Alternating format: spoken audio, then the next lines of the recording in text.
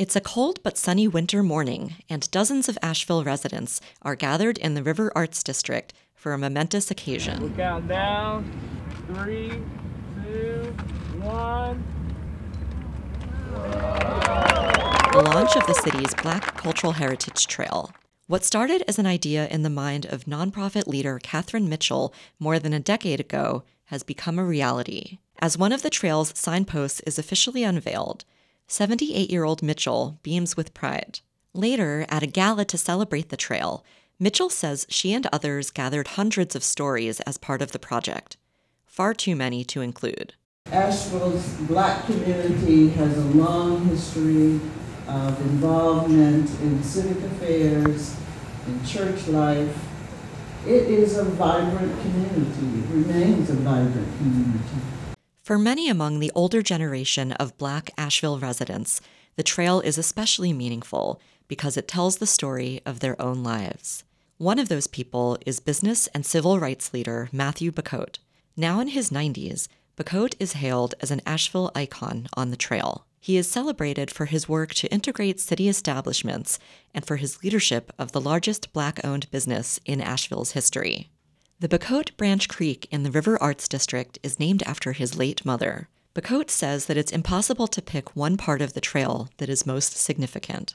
I would have to almost go to each one because they all are so important to past days and the input from so many people, many who are not here today. The trail serves an important educational purpose at a time when teaching about race has become increasingly politicized. A new law in Florida is restricting how schools and businesses can address the subject of race. The school system is for educating kids, not indoctrinating race kids. Theory and its perceived impact on Critical students race and theory teachers. movement in the headlines as Florida becomes the latest state to ban schools from teaching about systemic racism. In Florida, Governor Ron DeSantis led efforts to restrict how teachers can discuss topics related to race. North Carolina lawmakers in the State House passed similar measures. In 2021, Governor Roy Cooper vetoed one such bill. Last year, the State House passed a bill that would limit the discussion of race in the classroom.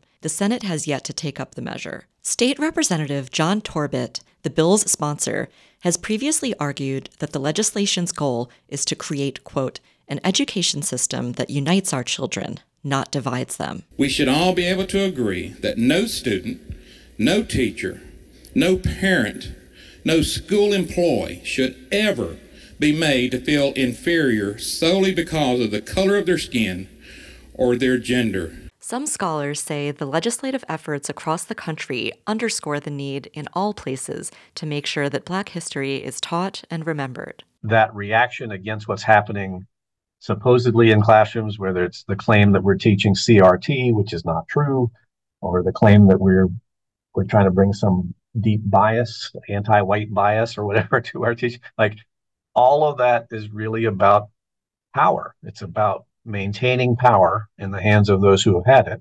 I just think it's really important for teachers to be aware of why that's happening and also to share that with their students. That's Michael McElreath.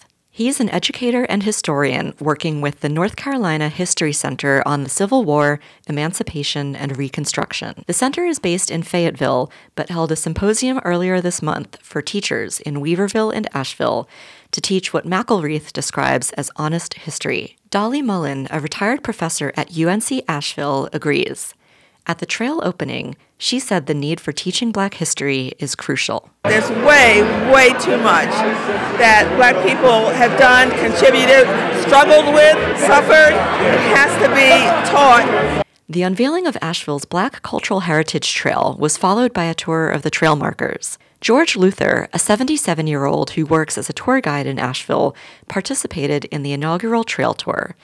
He says Black history is important for people of all races.